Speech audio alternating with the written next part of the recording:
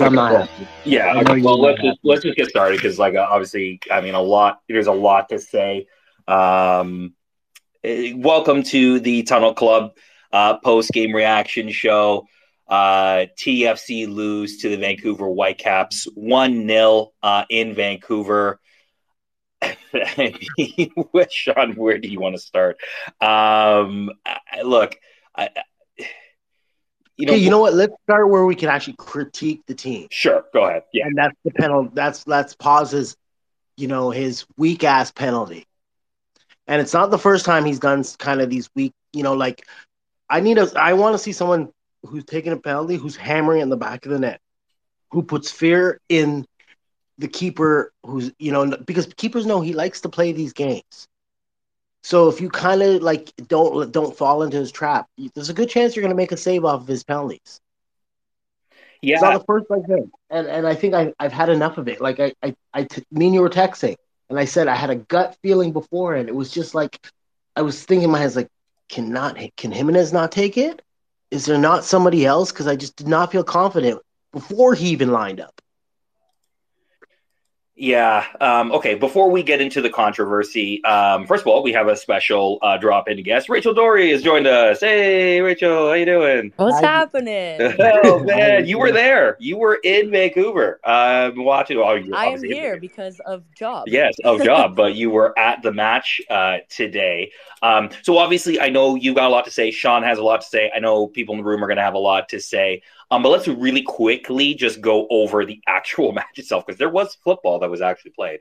Look, I think in the first half, again, we kind of have this reoccurring theme in the show where we're talking about positive stuff that is happening around the club, and I think in that first half, I think there was positive stretches where TFC had possession.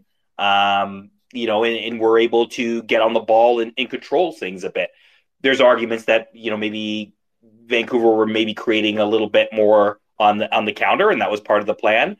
But that's kind of what I saw in that first half. Before we get into the penalty and the take and all that, Rachel, you were there at BC Place. Maybe just give us a couple of just quick jot notes on just what you thought about that first half before we get into the second half and the decision. Yeah, like I actually thought, given that the back line was kind of a lot of young guys, and just in general the lineup was a lot of young guys today, I actually thought that they played pretty well. Like the back line looked decently organized. There was no evidence of gross miscommunications at the back, and I was sitting close enough that I could actually hear them talking. And so I actually thought it was a really positive step for guys like Lucas and Caden, to have that experience, because I really did think they defended pretty well. Like it looked pretty organized at the back. There were not missed assignments. That goal was very offside, but in general, especially in the first half, I thought they were pretty good in possession. There weren't a bunch of grave errors made. And so for me, I thought, at least for the young kids, it was a pretty positive step, in that a lot of times, like the goals that TFC have given up this year have been because the back line has been disorganized at times. And I thought that they took a positive step today, because I don't think you can say that there were any enormous errors by the back line. Yeah, I think overall the team was pretty organized. And hey, look, we were playing the last place team in Major League Soccer, in all of Major League Soccer, Western Conference, Eastern Conference, doesn't matter, bottom of the table. So maybe to be somewhat expected, but I think out there in TFCLand, and look, you may have a different view on it than I did. I think it was one of those things where I wasn't quite sure what we were going to see from this team, considering they're coming off two pretty deflating kind of losses to a team they thought they could get some points off of.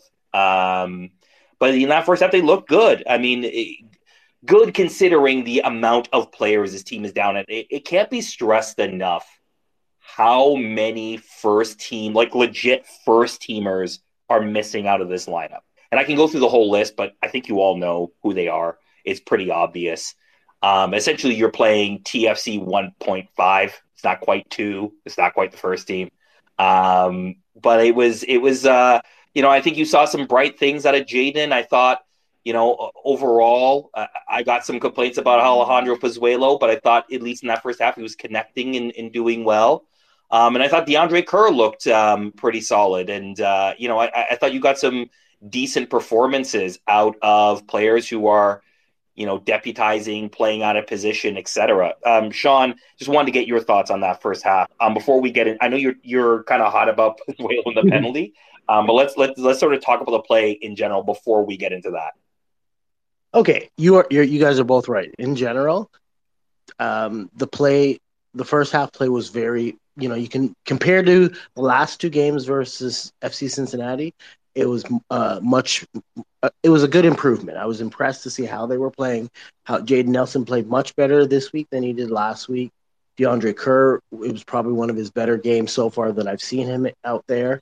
So I was impressed with how they were moving the ball, defensively they were holding it together. They weren't making too many mistakes. We didn't have to have too many panic moments from the keeper side. So from the first half perspective for overall, regardless of the thing, yes, I was happy. Yeah. And look, we'll kind of get into it because I like the talking point is a talking point. And I think it's going to dominate the show here. But penalty comes through, in that first half. To me, pretty straightforward. I know they went to VAR. I kind of feel for Vasilinovic in that sense. Like, what do you do with your hands in that position? I've been in that position before. Like, what do you do with your hands? I get it. But it's a penalty. And you see Alejandro Pozuelo go up for a penalty. And Sean, I know, you and I were texting throughout the game and just, especially at that moment and talking about it. But you're pretty confident with him going up there. Like, when has he really, gone up and taken a penalty and you're thinking, he's not gonna find a way to roll it in. That said, that is by far the worst penalty I think we've ever seen him take. Yes?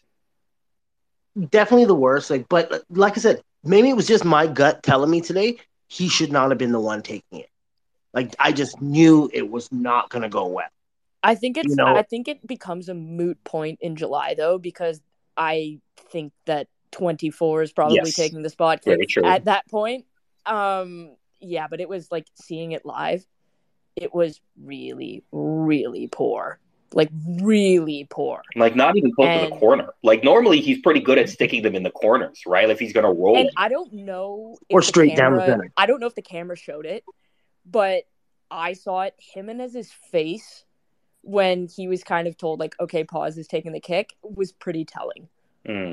Like, it was pretty telling. He's hot, right? Like, he's one of the MLS top scorers. He's got goals in few straight. I mean, why wouldn't you give it to him? Yeah, I can kind of understand it. Look, like, he's been the penalty taker since he got here, right? Since 2019, he's been the penalty taker, and generally, he has a good conversion record, right? He has a very good conversion record from the spot. So and I mean, how many? Sean, you may have had that feeling that it may not have been his day at the spot, but he goes up there, and you don't think he's gonna do that. Like, that's honestly, right. I thought, okay, maybe if he tries the Panenka, it doesn't work, or maybe he does try to roll in the corner and his Hall makes a save, but you just don't think it's going to be that bad. Like, it was a pass. Agreed. It was a basic pass that you would try to maybe, or a through ball that you're trying to put somebody in behind. But the camera angle, Rachel, from the TV perspective, did not make it look much better. Yes, I personally saw a few of the TFC players' faces, just, and you needed that. I think in that moment when you were on top and you were, creating opportunities and starting to look like you can find a way through against, Vancouver, having a goal at that moment, I think you're off to the ascendancy. I think they may go off and win this game, if you get that goal. But, you don't. And you kind of see a moment, after that, Vancouver kind of gets themselves back into the game a little bit. And you go into the half thinking you should be up one, like you should be up one, and maybe this is not our day again. And there, especially with young players, I wonder if that became a factor.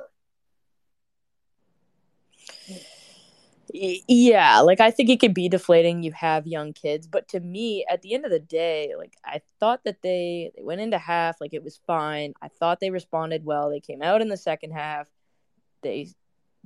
they scored. Let's call it what it is. They scored. And not only are we not using VAR correctly in what it's supposed to be used for, we also just aren't using it at all anymore. And that to me is like, I think if that goal counts as it should, you've got a young player who's now scored, and that kind of gives everybody a jolt. And so for me, you're kind of off and running at that point. It's a good response after whatever that penalty kick was going into half. And so for me, having that chalked off was it was very deflating, and the body language you could tell it changed. They were frustrated. Yeah. Okay, let's go into it. I'm trying to measure my words a little bit, because again, we've seen this. VAR. We've all, everyone who's watched that game, especially if you watch. I don't know about being there, Rachel, but when we saw it live, show the replay, and they actually show the moment when Jade Nelson kicks the ball, and when the keeper's hand is just about to reach it. There's a split second where you see Nelson gets to it just before, and the keeper at no point has full control of the ball. I'm a keeper. I was going to say this. So what I noticed, and I'm now going to have to go and ask the people at BMO Field about it, they show replays in BC Place. We saw the replay about 4 times. And I happened to be sitting in the friends and family section, and there were Vancouver family members that were kind of like, oh, this is going to count.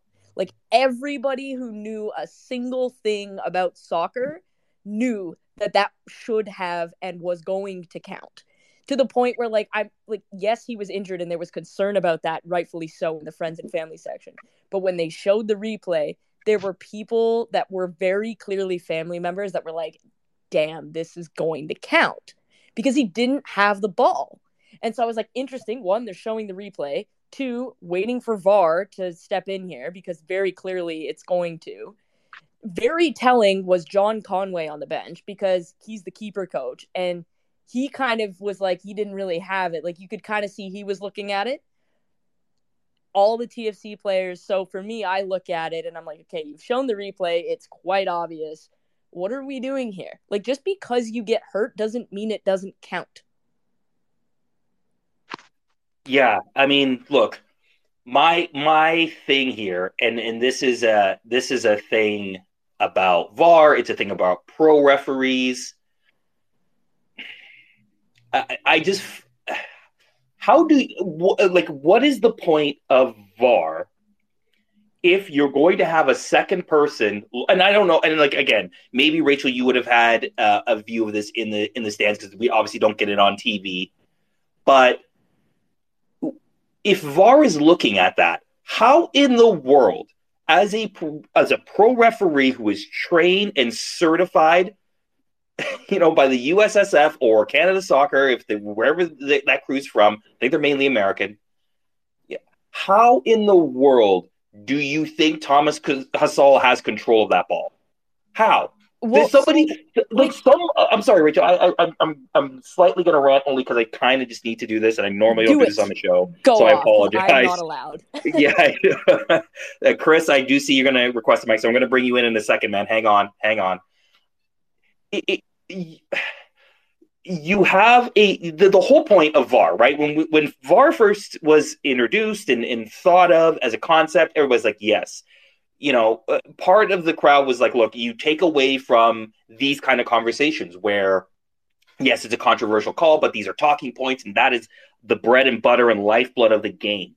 But at the same time, the idea of VAR was to come in and correct things like this, where, yes, I can understand a referee in a split second when these guys are as fit as they're ever going to be in their life, running as fast as they're ever going to be in their life, making these incredible plays as athletes. Yes, in that moment, you might miss that play. The idea is that VAR comes in and in a clear and obvious situation makes the correct call because they have the opportunity to take a breath, slow things down, and say, is this right or wrong? How in God's name do you look at that and say, oh, yeah, but of course he had control of the ball? Like, one hand out does not, equal control of the ball.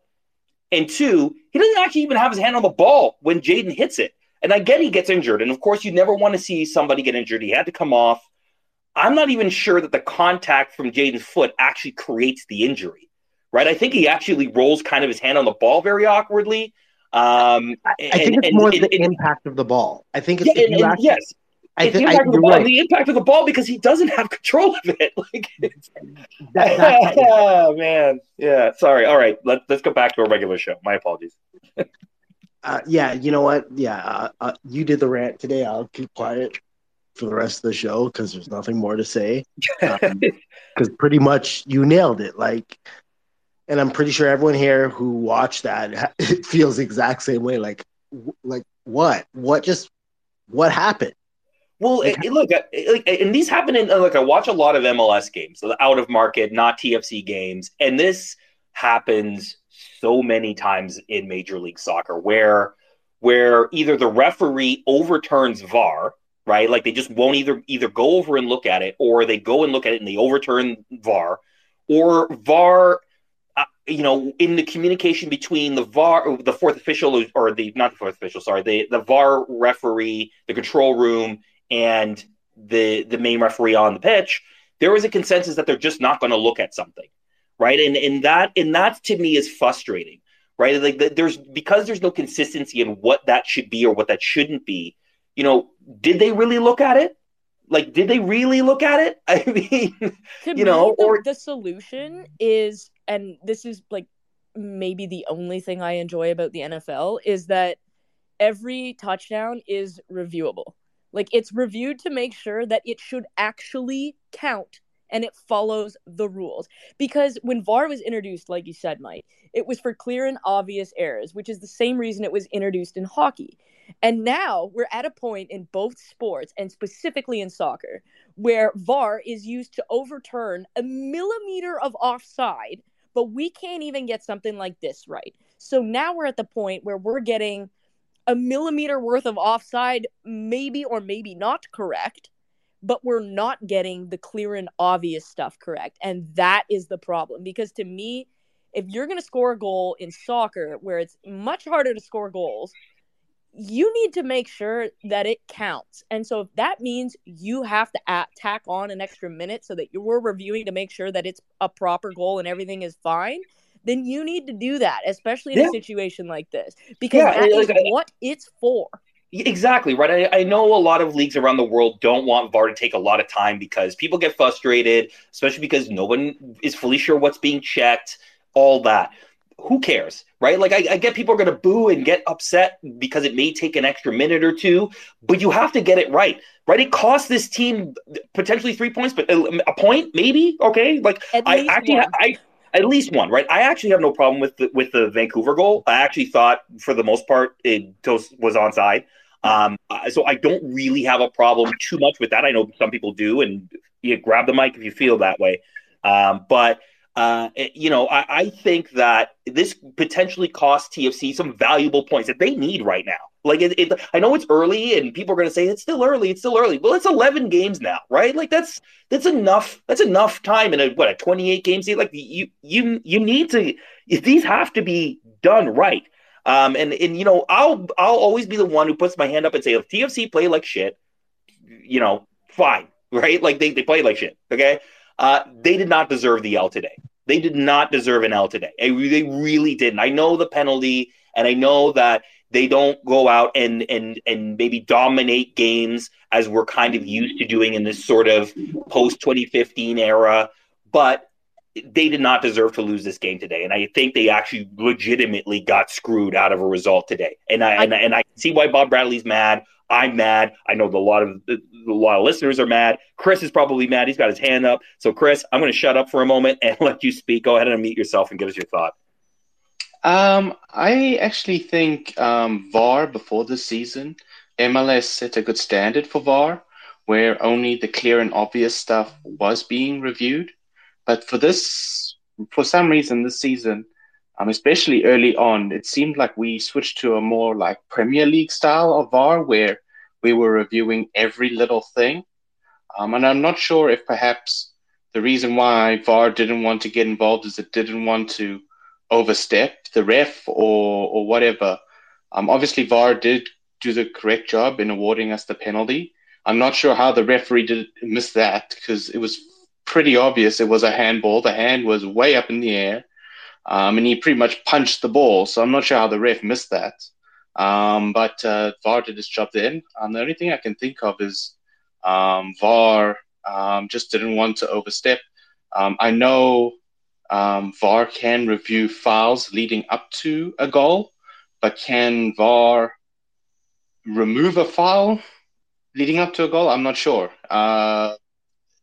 Probably they can, but I They think can. maybe VAR just didn't want to In the get. past. They have, so they I can. think I think VAR just didn't want to get involved for some reason, whatever it being. But it's so strange because the ref did not indicate anything until Hassel starts rolling on the ground. I understand he's injured, but basically the ref is like, "Oh, he's injured. Oh, no goal." Like, surely you should blow it right away if it's a no goal, or I don't understand. Like, it's like the injury has influenced the referee when it shouldn't. Like, to me, he got injured by the ball hitting his hand after Nelson kicked it. And I understand Nelson did hit him with some of his follow through, but he got the ball first, so it doesn't matter what happens in the follow through, unless the goalkeepers are so protected you're not allowed to touch them anymore, even if you get the ball. It was frustrating. I think um, it was probably deserved a draw. To be honest, I think that would have been a fair result. I think both teams had their moments of who was the best team. But yeah, it just VAR this season has been very frustrating for me because it's either they're doing too much or they're doing too little. They set a good standard, in my opinion, before the season. I have no idea what's going on this season. As for, I don't really have any questions or anything. It's just when I saw the lineup and I saw our bench, I kind of expected this. We need signings. We need 5 or 6 signings in the summer just so we can have some depth because we get a couple of injuries and it's essentially TFC2 on the bench with some TFC.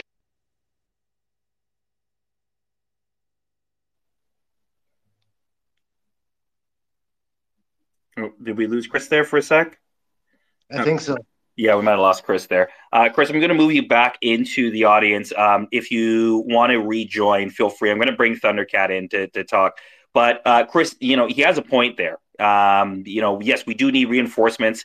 I think they're coming, obviously in July. But look, I think overall, today's a frustrating day because I thought a lot of those young players actually did show themselves well. In fact, if anything, I thought some of the senior players weren't all that great today.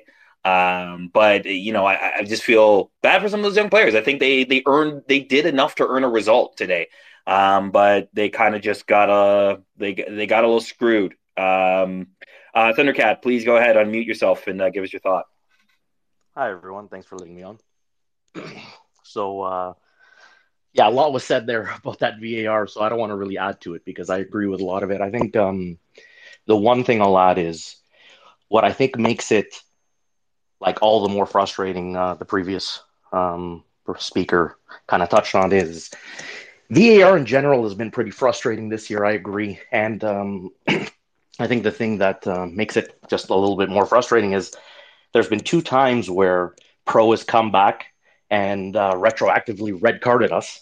And yet, something like this, so they can go about and do that. But then when it's a, pretty clear and obvious error on a goal, that's never going to come back in our favor, right? At most, you might get an apology, maybe. But, that's all I'm going to touch on that because I think we're all miffed enough. But I think overall, play-wise was a touch better. They maybe marginally outplayed Vancouver. Yeah, they definitely deserved some kind of result. I want to touch back on the Pozuelo PK. I think maybe we just kind of forget, but from my memory, Pozuelo's PKs are pretty generally not very strong, or neither of it are his shots. He's never been one to, really put a lot of power behind anything. It's always like kind of pass it into the corners, make good plays, maybe a little bit of a curl, but he's never had that really dynamic finishing. And I think we kind of, forget that. And it just, again, makes it all the more frustrating when the team's not playing well. But I don't really, what was he, 12 straight or something like it was something. I remember Martin Bailey, I saw the tweet quickly, but like he's been perfect so far from the PK spot, I think. And, his first myths, it was pretty, from my memory, the same sort of shots he always takes. I don't know. Please correct me if you remember differently, please. No, I think you're right. And Sean, you've mentioned this before, so I may let you take this point because you've mentioned the fact that he doesn't really, he doesn't put a lot of steam in a lot of shots, but generally he outwits goalkeepers on penalties. Yeah. Even that late game, where the Vancouver goalie came back and stopped them again, right? Right before the Nelson goal, I think that was, right? Like he's never been dynamic in that way. And yeah, I think maybe it would have been better to, in hindsight, it's always easy to turn around and say, Jesus should have taken that shot. And I think generally that probably should have been what it was, just because he's been so hot and he is your number 9. But I guess Pozuelo kind of drew that penalty, kind of, sort of. So maybe that's why he took it. Like, that's neither here or there. So he's the designated penalty taker, right? Like that's the thing. And again, Sean, I want to get your thoughts on this in terms of sort of this whole Pozuelo. I'm not calling penalty gate. Like he's a designated taker. He has been the designated taker pretty much since the day he arrived. Whether that should be a good thing or not, I can leave that up to debate for the room. I don't know, that's deservedly so. Yeah, right. And that was my point earlier, right? Like my point earlier is that generally when he goes up to that spot, he generally does not miss. I think he's only missed maybe 2 penalties previously. So out of I think he's taken over 20 penalties for TFC. So, I think from that perspective, you don't think he's going to go up there and essentially try a through ball, for a penalty that is nowhere near the corner. Thomas Hasal could have basically kind of pitched a cot in where he was going to go. Like he read him all the way. So that's embarrassing. Sean, go ahead. Sorry. Yeah, all I'll say on that is that I think the only reason I think he probably took it right now is because maybe they wanted him to kind of get that funk going or that goal scoring going. But I just feel you got to go with your hot striker. Jimenez has just been giving us what we need when it comes to goals. Why would you not go with it? Right? Yeah, everyone that you guys are all right. He's essentially almost always perfect from the spot. But like I told you, my gut said it wasn't the right choice. And we saw what happened. I just think sometimes, like in the past, I think everyone can agree that's probably one of TFC's biggest weaknesses, that outside of pause and prior to that, outside of, say, when we had Javinko, like we've been weak when it comes to the penalty spot. We've never had that one that player that always puts fear in the other team. Javinko was pretty bad at the PK spot. Well, look, I'll put it this way, and again, people know I'm a Josie fan. Josie went up when he rarely took penalties, but when he did, he barely missed, right? Like he barely missed penalties. But of course, he was playing with Javinko, so Javinko was always going to take the penalties. But I do think, I agree. I do think you need to find. Again, this will become a moot point, as Rachel said. And by the way, Rachel had to jump off because she's way too important for this show. She's got Canucks stuff to do with the Vancouver Canucks, but. That will become moot once Insigne gets here because he's taking the penalties, right? So, but up until then, I do think you need to find another potential penalty taker, whether that's Jimenez or somebody that we're not thinking of. Like maybe Jaden Nelson is actually good at taking penalties. We don't know. Akinola, now that he's back, right? Could be one of those people. Maybe. But I just like I said, I'm not going to like. There's no hindsight's 2020. We can all sit here and be, armchair coaches, and we would have done this way. You're at the end of the day, percentage-wise, statistically-wise, Paz was a good choice. He just shit the bed. Yeah. Fair enough. I think. Thundercat, thanks so much for your. Can I add just one thing about Paz, just because we're on the Paz train here, but now through like, it's the last year of his contract. Like, a lot of us haven't been, I would say that a lot of us are not satisfied with his performances. We know that he ran into he had his personal issues last year. The whole team was, having a horrible time playing away from home. We get it. But maybe, maybe Paz is just not the guy for this system because, Armas had, that similar, he wanted a bit of a press, similar with kind of the 4-3-3. Like, I think just what's not helping too is Paz is just not the type of player for these systems. And, Bob's trying his best to kind of get him going in various ways. And, the mass amounts of injuries over this past 3 games has definitely not helped. But just generally, he's never seemed comfortable in the system. He has the skill, to do certain things. I just, he just might just not be long for this team anymore. He's just not right for the system. It's just sometimes it's time to move on from a player. And unfortunately, like, as much as I like him, it just might be time to move on from him this year. Like, I think we just have him for this year. And then I don't think we bring him back. Like, I can't see the type of system that Bob wants to play, and Pause really like succeeding here any longer. Fair enough. Okay, Thunder Guy, I'm going to throw you back. Thank you very much for your time. Thanks so much for your thought, man. I really appreciate you participating today. It's an interesting thing. I tweeted out during the match that, I know Alejandro Pozuelo does not give you much in transition defending. I know this. I know that's not necessarily the point of him, but it's still frustrating to watch when literally, in those last, 10 minutes where they could, Vancouver, we basically were playing a basketball game. It felt like 5v5 up and down the pitch. Pozuelo, from a defensive perspective, was giving you absolutely nothing. Like, he was a net zero, maybe even, worse than that. Like, it just, and I get it. It's not the point of Alejandro Pozuelo, but I think there has to be some questions in regards to whether or not he comes back next year. I don't know where I land on that, to be perfectly honest. Sean, I don't know where you land. I'm going to bring Emilio in, but I'd love to get your thoughts on Pozuelo and should he be potentially back next year? I'm not ready to say yes or no yet, but I think it's a conversation that needs to start to happen because I think Thundercat put it perfectly. Like, he may not be the right, like, we've seen moments this season where we've seen glimpses of the pause of the old, but more often than not, it looks like he is struggling a bit out there, and I think it is a bit of it could be an issue. But he is going to be here for the season. I like that. He definitely won't be gone anytime soon. So at least in the summer window, they won't move him. But I think it would be something that the club will probably think hard over re-signing him next year. Especially you can't. The way he's playing, you can't bring him back, especially at the DP money, right?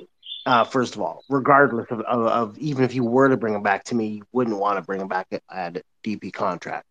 But I think it would be something in the offseason, a conversation that they need to have. Absolutely. Emilio, we've got you on. Thanks for joining the show. Go ahead and give us your thoughts. So I'll go off of the pause tail here. I'll say that when we brought him, and I think Sean did say it at the beginning of him coming in before myself, was that we are seeing bits and pieces of him when he just came to the club. But at the same time, I don't see him getting any support from our players for him to continue and make the open space passes. There's no through balls. Like today, without Osorio, you can tell there was a huge hole in the middle. There was no space whatsoever in the field that we were actually making a decent play. From what I got out of the game, there was no urgency whatsoever.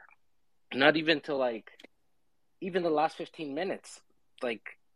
It was just static and dry for me. I couldn't believe how nobody was pressuring.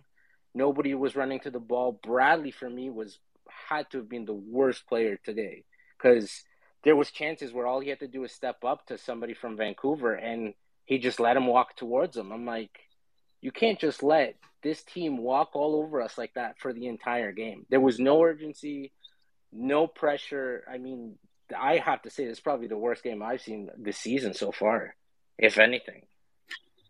Okay, and that's a point, Emilio. Thanks. We're going to move people sort of in and out of speaking roles just simply because we have a lot of people who got thoughts on this game. Thanks for your thought, Emilio. Yeah, I mean, look, I think for this particular game, I'm not sure I fully see what Emilio was seeing. And Sean, you can let me know. But to me, I thought there wasn't a need to press so much just simply because Vancouver was letting TFC have the ball for long stretches of time and were willing to let them play on the counter, or were willing to play on the counter, I should say. And because of that, I think what you saw was kind of the vision of what Bob Bradley wants the team to eventually be, which is this team that can possess the ball and therefore break teams down with possession. Again, you don't have your first choice 11, and Emilio, you're 100% right. Obviously, when you don't have Jonathan Osorio in there in the midfield, you're going to miss something. Absolutely. But I do think that DeAndre Kerr, again, kind of playing out of position in the midfield, did pretty well. I thought, again, Kosi Thompson had a decent game from that perspective as well. So I get what you're saying. For me, I think it was a different type of game simply because this was a game where we had an opposition who was willing to let us have the ball. What do you think, Sean? Yeah, even when it comes to Michael Bradley, I actually think he actually played one of his better games in the sense of he wasn't as much of a liability with the ball. He wasn't turning the ball over. He actually kind of simplified it a little bit. So I kind of think the main reason he wasn't necessarily pushing forward too quickly was simply he didn't want to get beat right away, because if he got beat, that opened up space behind it, right? So I think he was actually being a little bit more cautious defensively as to why he was doing what he was doing.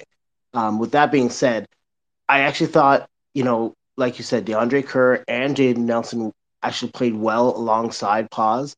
I think Paz is a little just frustrated in his head, because there's a few times where I just felt he was actually getting in other players' way. There was a time where him and Jimenez had the ball and literally Paz just ran right into it and took the ball and then turned it over.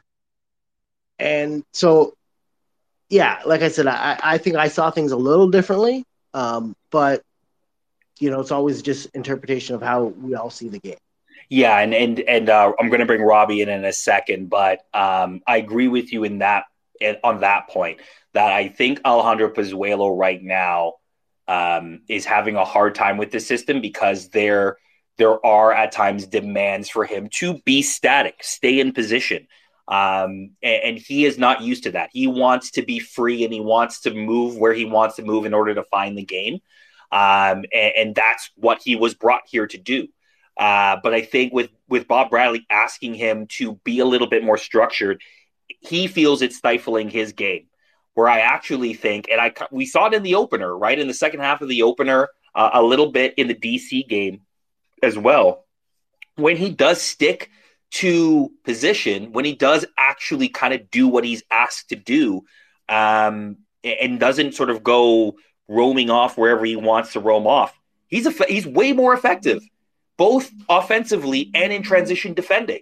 But again, because of injury, because of where the team is right now, I think he is being given a little bit more license than he probably, at least probably what the plan was at the beginning of the season. And you'll have those moments where, yeah, he's running into players, but he did that with Kosi Thompson too, during the game, where he and Kosi kind of collided when they both were kind of going for the same ball. Again, that is really frustrating to watch at times. Robbie, go ahead and mute yourself. Give us your thought now. Hey guys, thanks for doing the show. Mike, thank you for that cathartic moment, because I probably would have wasted this mic request on going off on the same things you did. So thank you. Had to, man. It's ridiculous. Yeah, but it put me into a positive space, because it's like, well, one, I just have to say this, and this is a really small point, but Bono's a shot stopper, and he keeps proving it to us. And I know his clown feet throw us off, but the guy can stop shots. So I'm gonna say that, some love for Bono. He gets a lot of hate, some love for him. But the other thing is like it's and you pointed this out, it's really noticeable that this team has like a unified mindset. And like there was a really good close up on the broadcast today, like Pozuelo and Bradley interacting on the bench. Like the team is centered around Bradley's vision, and that's a huge positive for our future. And it's really clear the team, with all the young guns out there, came out organized. We look good. It was our game to lose for the most part. I think Bob Bradley, the coach, did a great job. That Chung sub was obvious. I mean, if you know anything about soccer, like there was a lot of vulnerability there. So a huge positive. And then I think what I want to ask you guys is, man, and maybe it's because I'm a sucker for like, flashy players, but Nelson is electric. And he is in like the league's biggest signing spot. Like he has Insigne's spot right now. And like how do we use him when Insigne gets here? Because that would be a huge miss, although he'd be great off the bench. I mean, and we don't know who else we're gonna get. How do we use Nelson? Because this guy is just I'm impressed. Fair enough. Sean, do you want to take that one? Because I have some thoughts on that too. But Sean, you may want to go first. Robbie, I'm going to throw you back in the audience, by the way, because we have a few other speakers that want to come on in. Cheers. Thanks, guys. Well, I think there's still a lot of question marks on Jaden Nelson's game. I think we all see the potential. We all know what. Like, there's moments where we're like, this kid, he can be. Like he can really be a star in this league, and potentially who knows after that. But it's consistency. There's games where he tries too much. He tries to be too flashy. He tries to be one guy too many. Today we saw more of the simplified, where he was focused in his role and what was required of him, and he wasn't trying too hard. And I think like if he can reel that in and have that focus game in game out, the sky's the limit. There will be moments where we want him to be flashy, we want him to be selfish, to be attack minded. But there's moments where we just need him to play his position, whether it be off of one of the other guys, whatever that may be.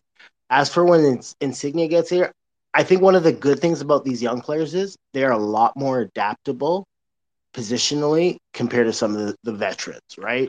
We notice that already. These guys are being put all over the field. So I'm not too worried on finding somewhere for him to play if he's earned the spot.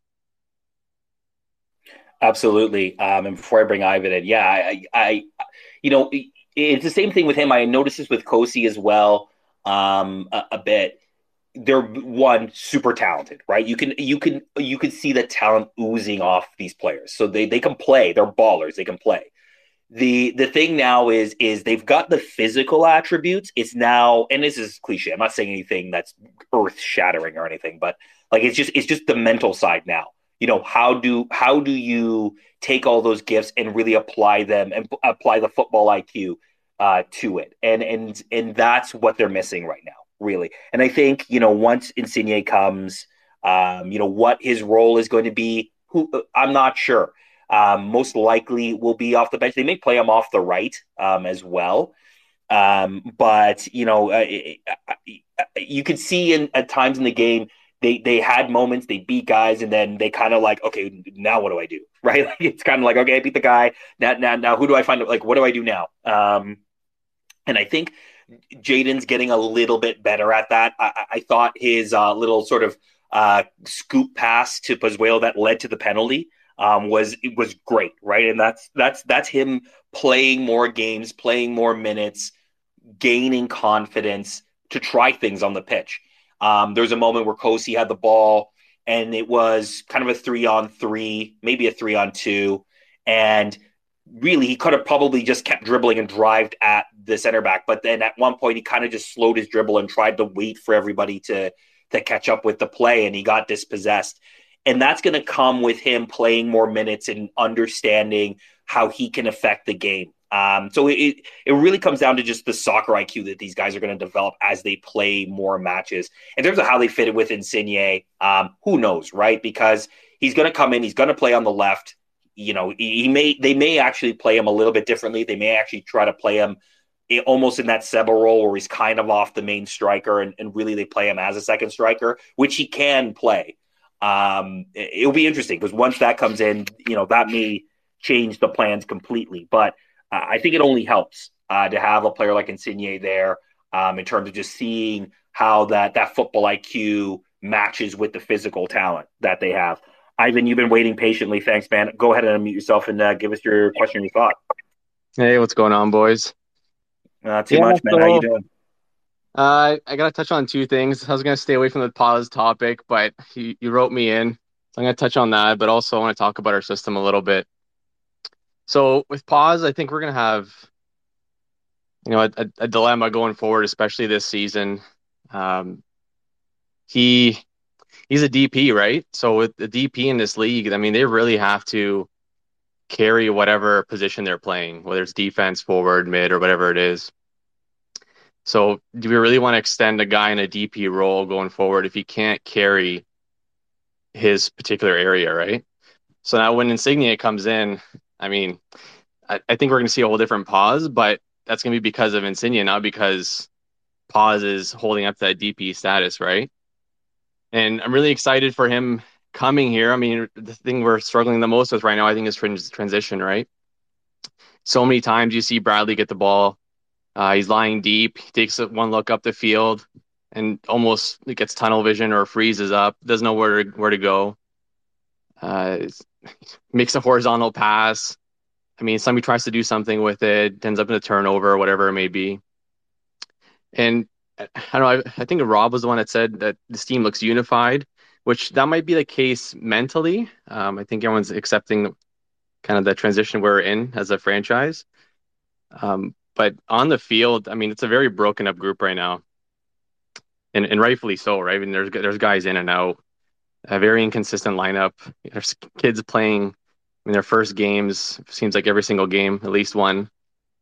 So system wise, I'm really curious what we're going to be playing. Is it possession? Mid block, low block? Are they going to be attacking down the wings? We haven't really seen that yet, right? So that's kind of, I'm curious what your thoughts are there. I mean, what system are we actually trying to play right now? We heard possession. I mean, is it really possession? Kind of. I don't know. What do you see there?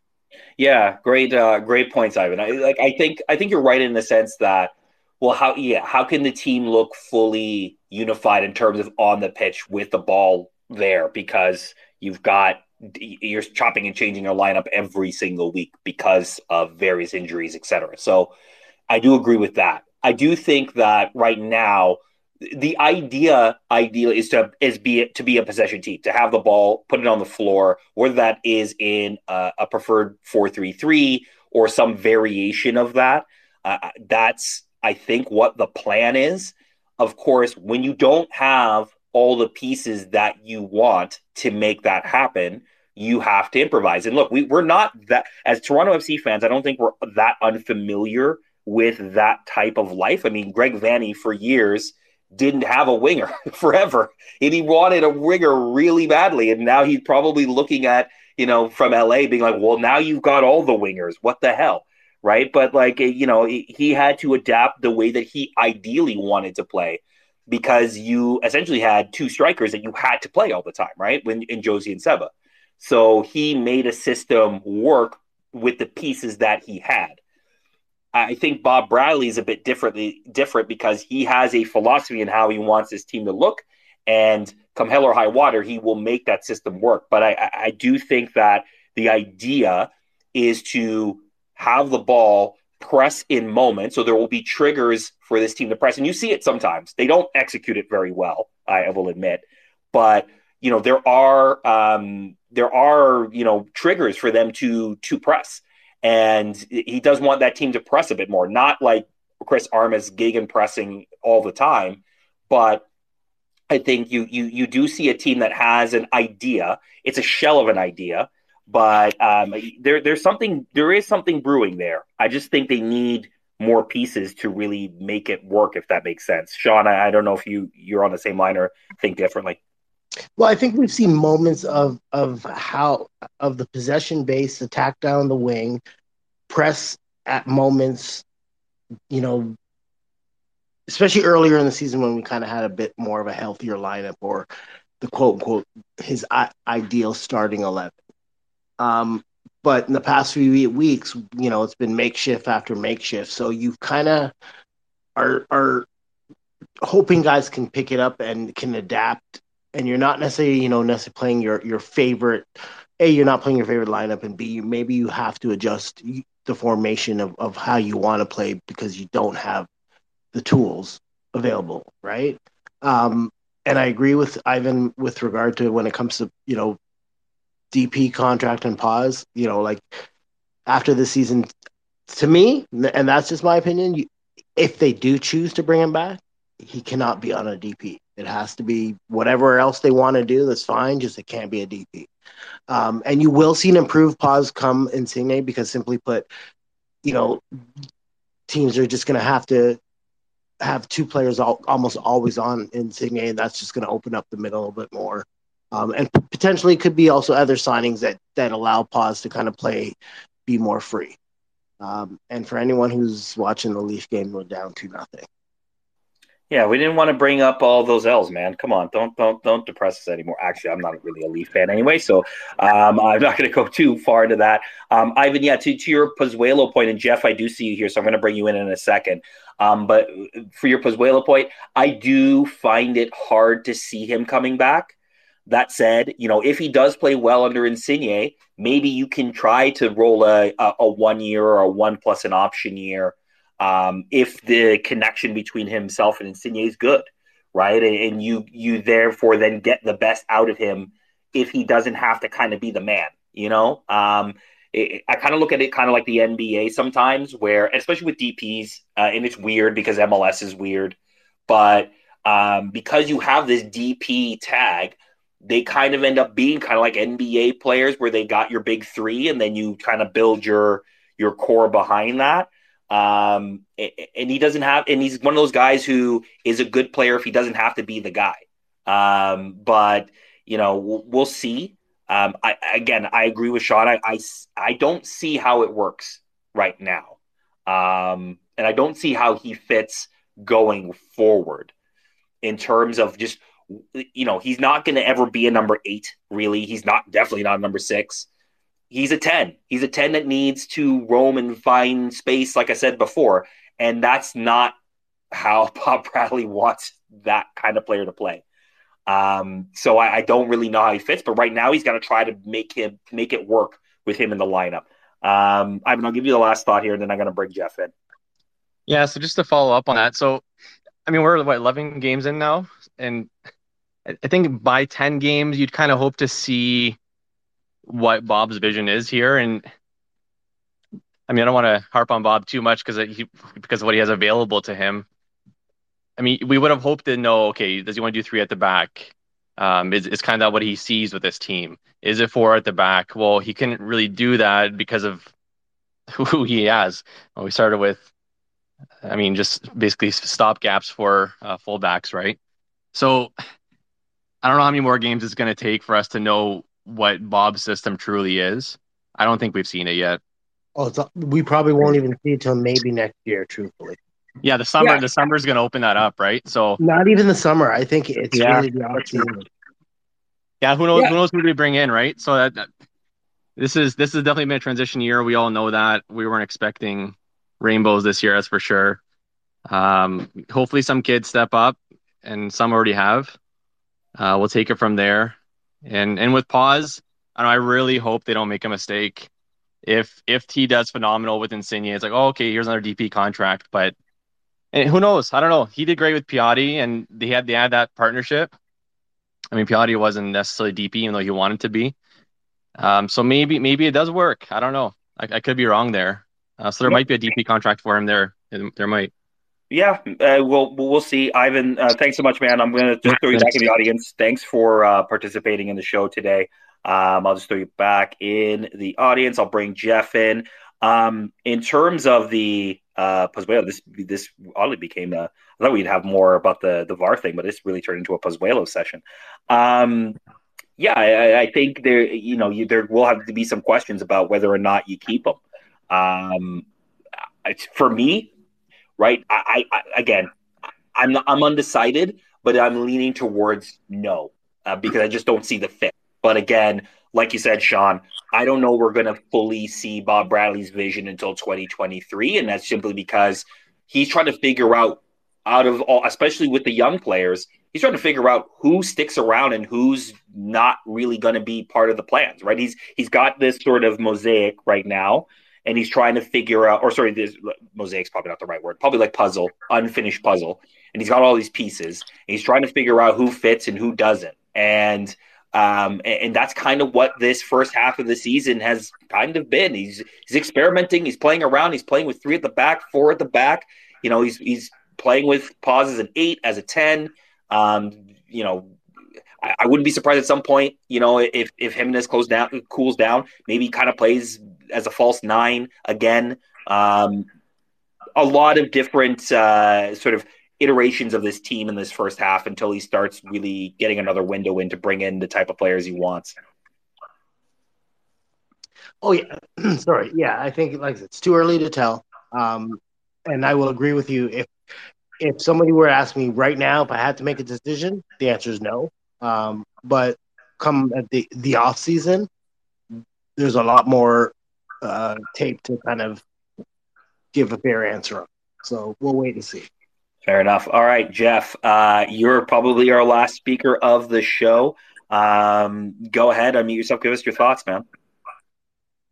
Well, thanks. There's been so many great comments. I was going to pick up on a lot of the points that everyone said. But first off, I think we need to have this in a pub because we really need like a number of pints and a lot of hours to kind of work through.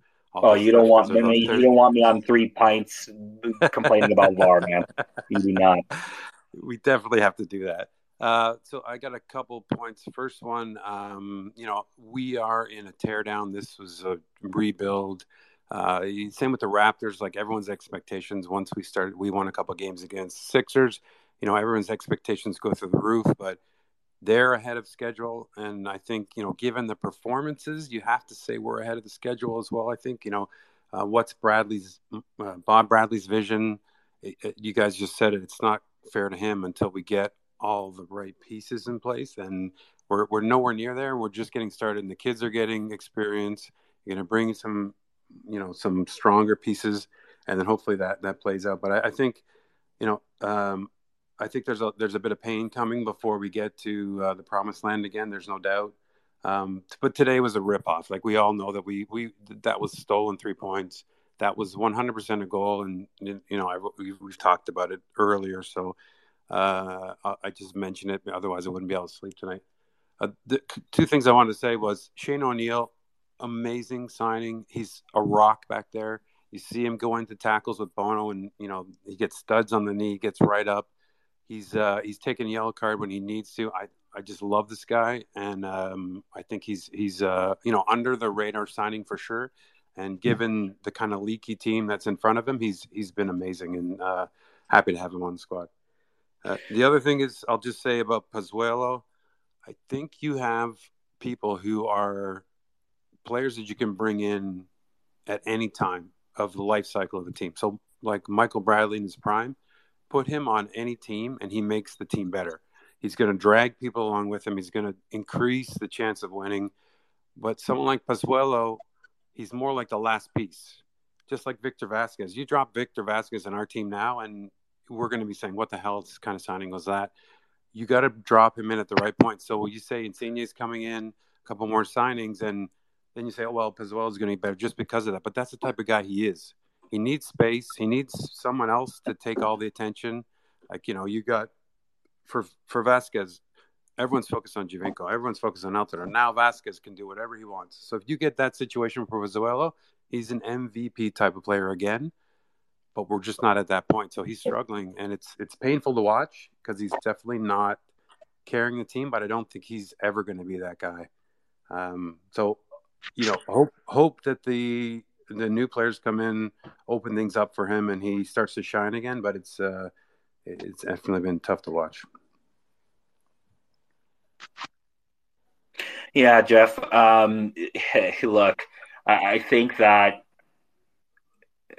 I mean, you kind of said it all there, right? Like, I think it's tough to watch this team kind of in transition right now. We understand it's in transition. We know that, you're kind of in this sort of position where you're going to cycle out a lot of older players. A lot of the senior players are going to start getting cycled out of this team. We thought this offseason was, an eye opener with the amount of senior players that ended up sort of being jettisoned from the team. I think it continues in this coming offseason. And really, I think for the plan, I think they're going to skew younger, much younger than we're used to. So we're going to live and die a little bit off some of these young players, and that's okay. I think that's fine. In terms of Insigne coming in and making Pozuelo better, again, I've kind of given my thoughts on this, but again, even if he does, I still think you have to look at it as what can he provide us from a holistic point of view, right? Like, does he really in the long term make us a better team, or is there someone out there, whether it's academy or whether it's somebody you can sign, that can do that job? Maybe not to the Pozuelo level, that's going to be hard to replace, but you may have to find somebody who's a little bit better as a two-way player, because I think that sometimes hurts the team. If he's a net zero in transition defending, it does leave this team really, really open in transition. So yeah, I mean, I think great points there, but I just have got some questions around that. But look again, I think we're all going to have to be on this sort of ride together this year. Watching where this team goes and sort of what the next move is going to be, because really it is going to be about where's the next domino falling and how is that going to progress the team in terms of this sort of vision Bradley that we hope we're going to see somewhat soon.